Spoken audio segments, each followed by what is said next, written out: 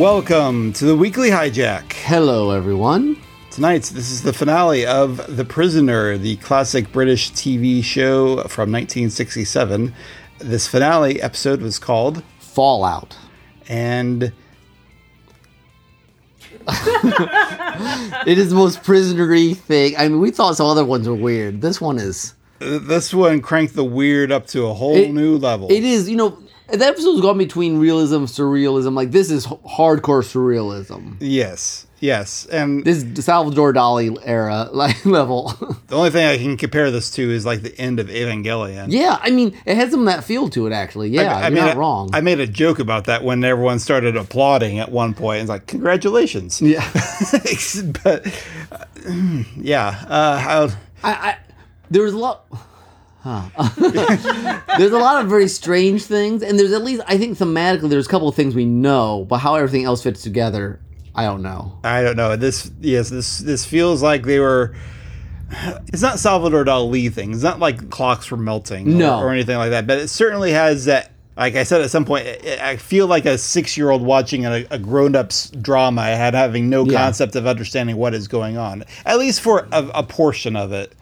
But I guess we should try to do some sort of summary. Okay, so... were you going to say something? No, I'll do that summary first. Okay. Number 6. So yes, this led off immediately after the end of the last episode, which is the first. We've never seen quite so much direct ties from one episode to another, but this one begins immediately after that last one. He's led deeper into the bowels of the village. Underneath it. Yeah, and he gets to this trial, court, assembly, something... It's confusing because it doesn't really. There's no presentation like structure like it's a trial. No. There's just a guy in a judge like outfit that's presiding over the ceremonies. And all these it's almost like Congress or something. And they're all in masks though, and they all have like names like education and anarchists and democracy. I don't know.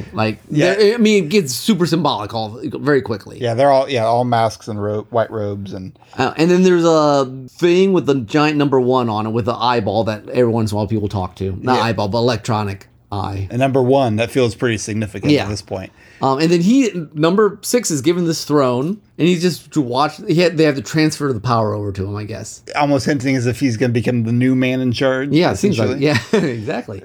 And then first they're going to show him 2 other revolutionaries. The whole thing about the village is who beat down revolutionaries. Yeah. But apparently there's a couple that he's supposed to sentence. Yeah. Because he's the individual. He's the one who's, They kind of hint at it earlier, and then they circle back around to it, this idea that since he has survived this trial that he did with number 2, they have proved to them that that he is the sole individual that is deserving of the title individual. But it's interesting, too, but I'm not actually sure they mean it. Yeah. Well, let's get... And the 2 individuals, this is where it gets symbolic, but hopefully they explain it to us. Yeah, I was afraid for a while they weren't. One is a guy who represents youth that just rebels for no good reason, just because. Yeah. And there's a whole lot of knee bone connected to the bone song. The bone song. Which, you know what? What that was makes me think of? There's an episode in Babylon 5 where the terrorist is singing that song. Oh, really? And I wonder if it's not from this, honestly, at this point. Could be. It's funny. So they brought him up and then later sent back the next person who we'll talk about in a second. But they brought him up and then sent him back down in this tube thing that rose up and down, which made me think of Minority Report. I don't know if you remember how they put everyone in stasis in that thing, and it was kind of on a tower thing. I don't know if there's if it got any inspiration from this. That's what made me think of it. I feel like, having watched The Prisoner now, that all sorts of things are it's like Blade Runner in some ways. Yeah. It just has become part of the DNA. It gets replicated elsewhere because it's seeped into. Having gone through the whole series now, I can see how this could seep into your bones if you're a filmmaker. Yeah, exactly. Because as chaotic as indecipherable some of this episode is, you're just compelled to keep watching. It's fascinating. It's the type of confusing that doesn't feel like it's completely random. It's the type that feels like there's something here if I could just decipher it. If we could just decipher it.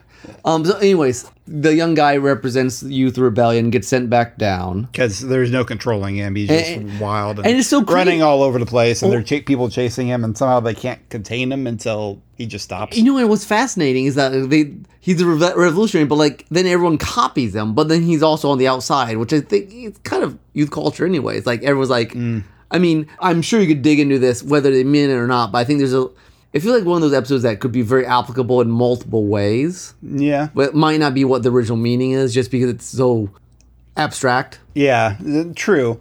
I mean, I remember having a time in my 20s where I was really annoyed with people in college who wanted to rebel against the system just for the sake of rebelling. And I'd be like, what's the point of that? Yeah, and that's kind of what they seem to be talking about here. And the second person, they resurrect dead number 2 from last episode.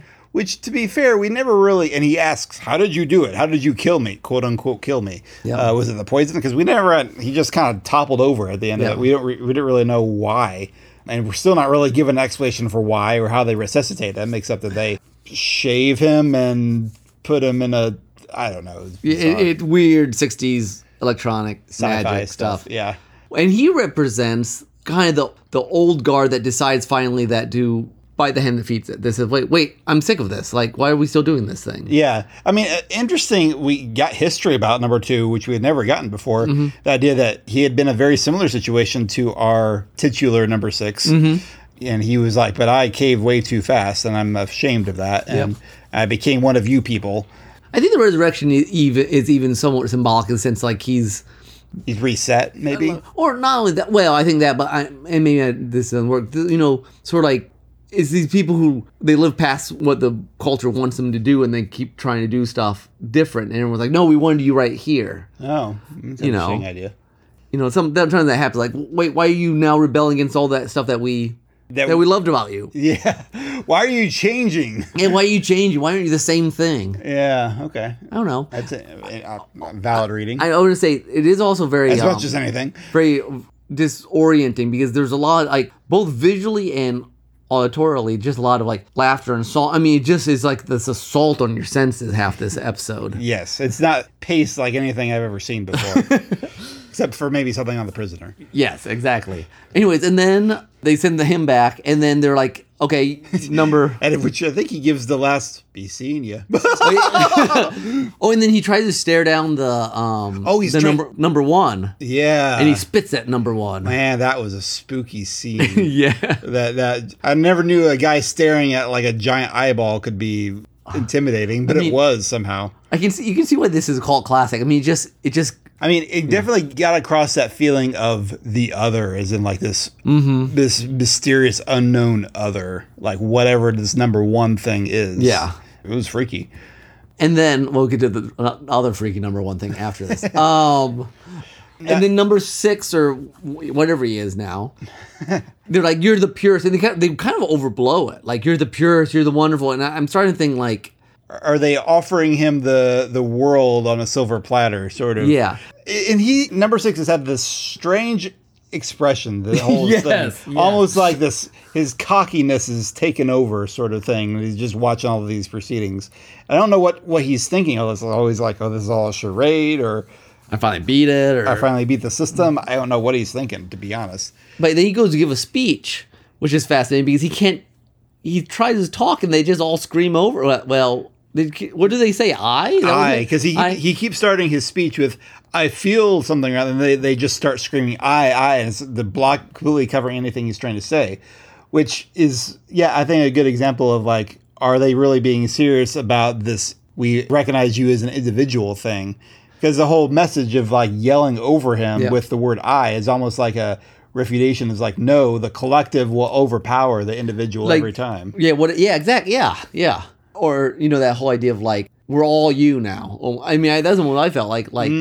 We will all do now exactly what you tell us. You are the new leader of this conformity. The new conformity. I mean, there's lots of ways you can run it, but it was also disconcerting and also powerful. I mean, there's a lot of powerful moments. How it reminds me kind of like when we watched Doctor Strangelove. Oh, okay. And only in this way is that, to me, the parts of that movie were better than the movie as a whole. Oh. And since there's a lot of really fascinating scenes, but it's very hard to make them all work in a rational manner. But I'm not sure they're trying to make it work in a rational manner. I think they're just having read some stuff with like Francis Schaeffer about some of the stuff that happened. I think they're trying to kind of disconnect I think they're trying to say something, but it's disconnected from reality, or at from least, or like, it was almost like important things to say, but I'm not sure it holds together a narrative whole. I could be right. I mean, who knows? I mean, yeah, the way we get to the end. I mean, so far, some of this, what we've talked about so far, I could see coming from like this is one last mind game thing for him to overcome. Mm-hmm. But the way it goes later, it kind of spins out of control. So we'll keep going, trying to get through the synopsis. So they're like, we'll get to you in a second, ladies. You can go. So they're like, you want to meet number one now? He's like, yes. Like, of course. Please. And so then he goes down the same tube with the two other revolutionaries because he's another revolutionary. Yeah. But I can't. They go in he goes down a second one, technically.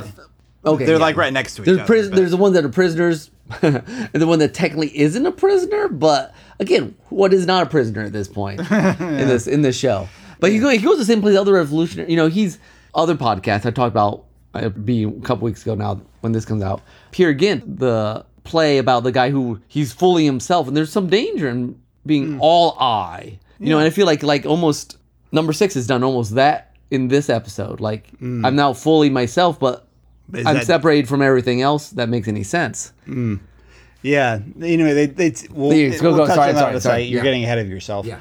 So he goes, and again, deeper into this underground. Into the, and into the psyche of this thing. He walks through this tunnel, finds the 2 prisoners we saw before, the one still singing, the former number 2 now laughing maniacally. Hey, they're in little tubes that, like, say, orbit, like they're going to be shot into space. Yeah, that's true. I was trying to figure that out orbit earlier, and I was like, wait.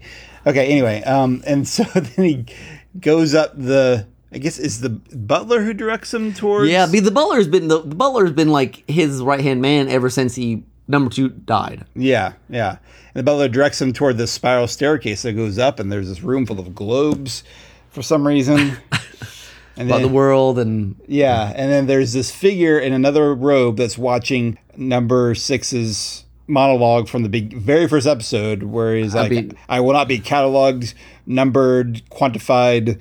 Any of these things, I am a free man, kind of stuff.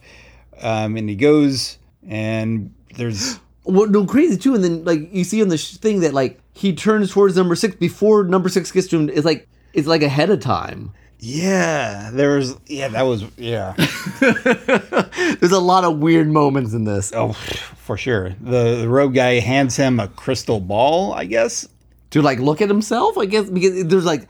I. He starts going I. He starts repeating his recording of saying I, and then you see the big circle 1, which looks kind of like an I. Yep. And they show. And is he wearing the same white and black mask? Yes. He's wearing that first, and number 6 takes that off and does this creepy monkey mask. And then he whips that off, and it looked like a crazed number 6. I think it was a crazed number 6.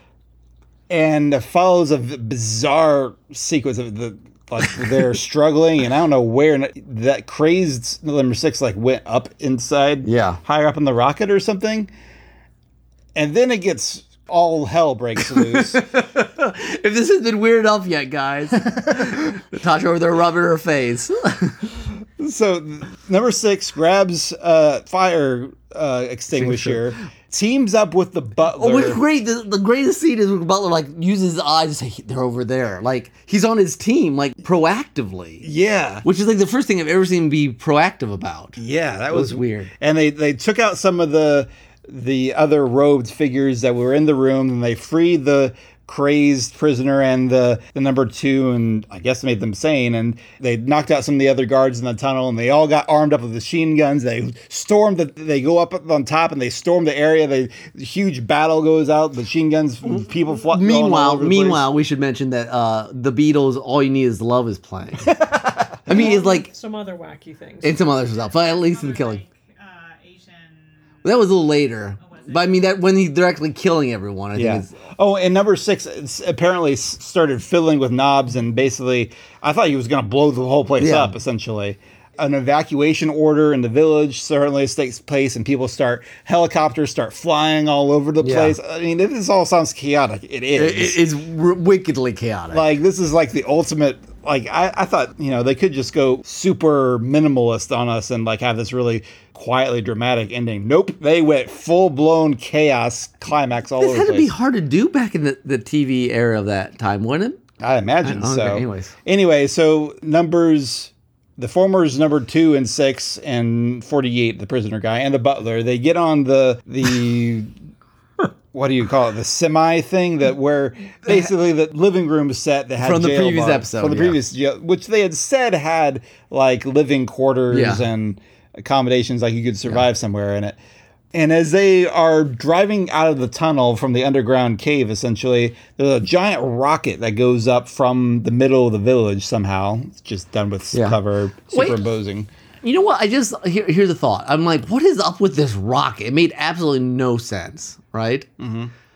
Except I'm like, well, it's Napoleon in his lighthouse. I thought of that too. No, but because the revolutionaries are in it. It's like they were trying to get out. They were just going to send them off the planet. Like all revolutionaries need to be sent. Away completely. Okay, so they were going to just launch them into space, essentially. I mean, it's over the top, but you gotta remember, this is 67. We're trying to get to the moon at this point. I mean, does that mean that the village is run by Gizmonic Institute? I guess so, yeah. I guess a reference for all you Mystery Science Theater fans out there. Anyways, they get to London. Somehow, I was like, I thought they were on an island off the coast of Morocco or something. I was like, how did they get to England all of a sudden? I mean, they floating. I don't know. It looked like they just drove out of the cave and suddenly they were on a highway. Yeah, I don't know. Anyway, that was the part where it started to lose me. Oh, really? Just there, Tim. And then they get to London, and all the number 2s go everywhere. There's a weird scene where the butler's watching number 6. And the number 6 is talking to a police officer. He's making weird gestures, and then I don't know what that scene was. I wondered if he was trying to give an explanation for why that weird semi was parked by the side of the road. Maybe, but I have no idea what he was talking about. And I keep having this nagging feeling that like the butler's still number 1 watching over him, or I don't know what to do with the ending. Like all the pieces early on, I can do something with. I don't know what I'm supposed to feel at the end. All the final pieces are very strange. We see the crazy number 48 guy hitchhiking on the side of the road. Yep. The old number 2, Reform number 2. Reform 2, yeah. Who seems to go back into some sort of British, was that the House of Commons or the Parliament? Some sort of something like that, yeah. Some sort of, and then number 6 goes back to his apartment with the butler. The butler gets his house and but the door opens automatically, which is freaky too. Because it's very much just like it feels like the village. Well, I had read somewhere, I don't know if it was important or not, that if they had a season 2, they might just people making stuff up. That it would be like he's free, but now prisoner in his own mind, which is just he has the same house now as number 2 did. Yeah, almost. And then number 2, and number 6 has his car back. Yeah, I don't know. So I do feel it's worth noting on Wikipedia, it states, the finale of The Prisoner left open-ended questions generating controversy and letters of outrage. Following the final episode, McGoohan claimed he had to go into hiding for a while. McGoohan wrote the last 2 episodes. I mean, this was completely his baby. Yeah. There's also an interesting info on Wikipedia about a possible alternative ending that the script editor said before he quit partway through making the series. A possible explanation for the existence of the village that he had cooked up many years after the series had ended. So that sounds more like a fan theory than anything. Yeah. So if you want to go for it, go for it. But of course, the way this ends, yes, there are all kinds of open-ended questions. Who was running the village? Why did number 6 resign? It doesn't answer any of that. I'm not even sure what to make of what happened at the ending. And I think, this show lasts for lots of reasons, but partly probably because you can read a lot onto the ending. Mm-hmm. Because there's enough there to do that with, but I don't think there is a definitive. Yeah. Well, I don't know of any definitive explanation. Maybe McGoohan knows, but even I wouldn't be surprised if even he left it sort of ambiguous. Yeah, I mean, it seems this ending seems very in line with what I understand from kind of that sort of 60s. We don't want to explain things. Yeah, like it feels like Beatles music. But yeah. We've been talking for a very long time, and thank you for your patience. You could always interject anytime you want to. I mean, but we got in a roll, and you just like listening. I could tell. I guess maybe there were a few times I wanted to interject. I'm sorry. It's fine. Do you have any thoughts you want? Natasha just said story of my life. I'm sorry, we got... Anyway, for some of the things you would like to contribute. Yeah, this episode made absolutely no sense. I concur about the open-ended questions and the abstractness. I sort of felt like this is a film version of what is avant-garde. The word avant-garde felt really appropriate to this because it wasn't following... Well, it wasn't trying... Didn't seem to be trying to give the audience a followable plot structure. Not that there wasn't plot happening, but it wasn't clear enough for me, a lay person, to understand what was going on. And I suppose I could say, too, that given that most of the show had been at least linear within a given episode, it was very, very mildly frustrating to come to the end and then it suddenly is really abstract. It fit with the second to last episode, but that part of it was a little unsatisfying. What was satisfying was that he did in fact get out. As far as we know. As far as we know. Good job, Tim. Sorry, I ruined it. Unfortunately, I think landing leaves you with that question to a certain extent. I'd rather just think that he got out. Yeah, I concur. I do think the lack of narrative structure is an intentional choice. It feels very 60s, like you said, similar to music stuff, but also what I've talked about in terms of what was going on in Hollywood at the time. Yeah.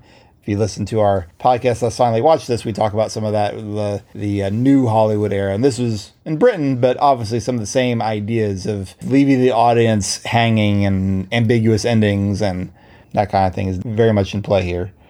Any scenes that you something you latched onto in there, Natasha? I don't know how much you talked about the end because I had to leave the room, but it's very interesting to me that they drove out and then were just, I don't know how much time passed, but seemed to be within driving distance of London. Yeah. At least. It was very strange. It didn't match anything we'd been shown previously, but of course the whole rest of the show, they were messing with his mind, so we don't quite know what was real and what wasn't. Yeah, watching this episode felt like I had taken some sort of drug and it just was trippy. The music did not seem to fit at all. It's just absurd. It did seem like those who revolted, like the young man, were laying into the chaos, like they weren't actually as crazy as they seemed. Especially since they were able to take up weapons and escape, and they seemed completely sane at the end. That they each rebelled in their own way, I guess. Yeah, I was very curious if they were being drugged in some, like when they were both locked in those chambers, and the number 2 was just laughing uncontrollably, it seemed, and then as soon as they got out, they were like themselves again. Although the number 48 guy or whatever he was, he didn't completely seem sane the way he was running all over the place. And yeah, they showed real briefly a scene, I can't remember. I just remember seeing them in those tubes, and just for a second, it looked like they were kind of looking around with their eyes, like assessing the situation, is what it felt like to me, but who knows? It could be. Yeah, I was not at all satisfied, except for the end. It did feel like they escaped, but then again, it felt like, what's the title of that movie? The top that spins at the end. Oh, Inception? Inception. Yes, it felt a little like Inception. Like, did the top actually stop spinning? You know? Yeah. That's a good analogy. Or comparison. So I'm just going to choose to believe that they got out, escaped the nightmare. Like, those people in the judge, for instance, and all the people in the white robes, they seemed insane. It was like an Alice in Wonderland 60s version. I mean, like a political commentary Alice in Wonderland. Kind of, given all their titles. Yeah, I mean, just like the mock, and not even a trial, but just the mock, everything just like ceremony, but ridiculous and absurd. And You know, we've seen different types of episodes on The Prisoner, some being more on the surreal side and some feeling more grounded, like almost espionage-y and having a kind of a cat and mouse stakes. Yeah. They all play with some similar themes about conformity and all that kind of stuff. Yeah. But I imagine if you listen through our discussions through the show on Hijack, I think we probably tend to enjoy most the less surreal stuff, the ones that do kind of feel like they have a more narrative through line. Mm-hmm. The ones we like probably the least were the one where the lady number 2 was dressed as Peter Pan. Yeah, and the political one, the political which one, is probably the one more in line with this. Yeah, I think so. I mean, it goes to show that there's something. I mean, like this sort of thing, this will be memorable. We'll probably remember this episode for a while. Yeah. But yes, as far as satisfying, I think we still really prefer the narrative structure. And I guess that's the really fascinating thing about this show for being 17 episodes. It does have such a wide variety. These surreal ones are not satisfying, but I'm always, and this might just be me, I'm just always very fascinated by this sort of like half surreal, half, Evangelion gets that way, and I always found that kind of fascinating. Waiting for Godot, I've read that back in high school and found that kind of interesting. Who were you comparing? There was another thing you were comparing this to. Tom Stoppard, Rosencrantz and Guildenstern are dead. Not read that one, but wanted to. It's also kind of abstract, and some parts of the play feel like word plays. Mm-hmm. And so, like, it's hard to, I don't know. It's hard to know if there was a more satisfying ending, whether it would still be as well known as it does with this ending. It's possible, although or do this, but like you could have explained a little more. Like I don't mind. Like last episode worked pretty. It was weird, but worked pretty well. You just need something that tied up. Yeah, I would be more on board with this episode as a whole if there was a little bit more of the narrative structure at the very end. Yeah, because like when it was chaotic in the middle, but then they kind of explained the revolutionaries. I'm like, okay, I can deal with you. You gave me the key to understand the chaos. Yes, but the ending doesn't have a key. Right. It just feels like something's left dangling, and that's the part that's not. Like even I don't care. I don't need everything explained. I mean, we're fans of Lost. Yeah. Like leaving some things ambiguous, I think, are fine, but having some sort of grounding, like the fact that it just went so seamlessly from them driving out of the caves to suddenly they're in England. I was like, wait, what? I shouldn't even bring up here because it'll be too complicated, but the Fred Schaefer has this idea of like the 2 layers of thought. I think it started with history. Like they want to get from like they want to circumvent the rational connections of things, and it's just kind of do this sort of like jump, and it ruined a lot of how things work. But I feel like this is an example of that sort of push. I wish I had the terminology been while I read the book. To kind of separate kind of what they call the upper story thinking, lower story thinking, kind of like the details and the meaning that they kind of have separated them. And so it leaves you, on one hand, you can read a lot into it, but on the other hand, it's very unsatisfying because there is no logical connection. And sure, I think we would really like it, not just as storytellers, but I think as Christians, we want to be able to be like, okay, what is it actually saying? Yeah, and it could be because this is one of those things where they're playing with ideas, but they don't necessarily have answers for them. Yeah, I think that's part of it, yeah. Like, what is the proper balance between the needs of the collective and the needs of an individual? Yeah, because was he right to, I mean, we think he was generally right not to conform, but was he right to be as insistent about him, about I-ness, about me-ness? Because, I mean, we've seen that individuality go wild in the last 50, 60 years. Yeah. In a different way, not like they didn't know, but I think the same themes are still playing out. Yeah. Acknowledge what my feelings say about myself. Like, don't look at physical reality to figure out who I am. You must assent to what I say I am. I would not be index numbered. Yeah. So it's interesting because on one hand, it's very like, yes, rebel. On the other hand, you're like, but there are things we should conform to, at least from our point of view. So from a Christian point of view. So it certainly plays with these themes in the show as a whole in fascinating ways, and your mileage may vary. I'm starting to wrap up towards the whole series. Sure. Here. Oh yeah, that's fine. And I think as long as you don't mind some experimental stuff, like you just want everything straight, don't watch A Prisoner. And, I don't know why you're listening to this. Right. But if you don't mind some experimentation, some really powerful filming. Yeah. No, I'm very glad I watched the series. Oh yeah, bits and pieces are not the way I would do it. I would certainly recommend to anyone who enjoys a certain amount of experimentation or just. The sort of people who would like Prisoner, the people who wouldn't. It's true. It's true. Well, yeah. I think that's about all I have to say about that. All right. Yeah, we could talk for more, but... This has gone plenty long already. But, I don't really know at this point when the Weekly Hijack will be back. This is a show we've talked about doing for quite a while. I know you probably won't see any more Hijack this year unless... I know there's like some Babylon 5 projects that might be, we might have a one-off, yeah. We might have a one-off Babylon 5 related thing at some point.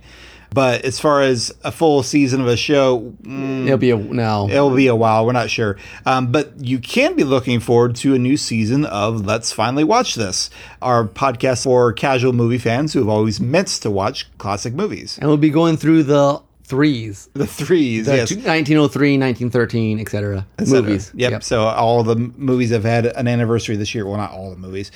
Wow, Tim. I didn't sign up for that. A number of them. So that will be, I think my aim is for that season to begin in early September, which should just be a few months after this episode comes out. So be on the lookout for that. Be sure to subscribe to it on your podcatcher of choice. And, of course, you can also find all our podcasts at YourOldTradesOfThought.com. Please leave us a comment. Let us know if you watched The Prisoner, if you enjoyed it along with us, if you were weirded out by it. All the above. All the above, exactly. Anything else, Nick? I think that's it. Anything else, ladies? Mm-mm. Nope. Okay. Well, thank you, folks, for listening. Until next time, this is Tim. This is Nick. And Janelle. And Natasha. We'll be seeing you.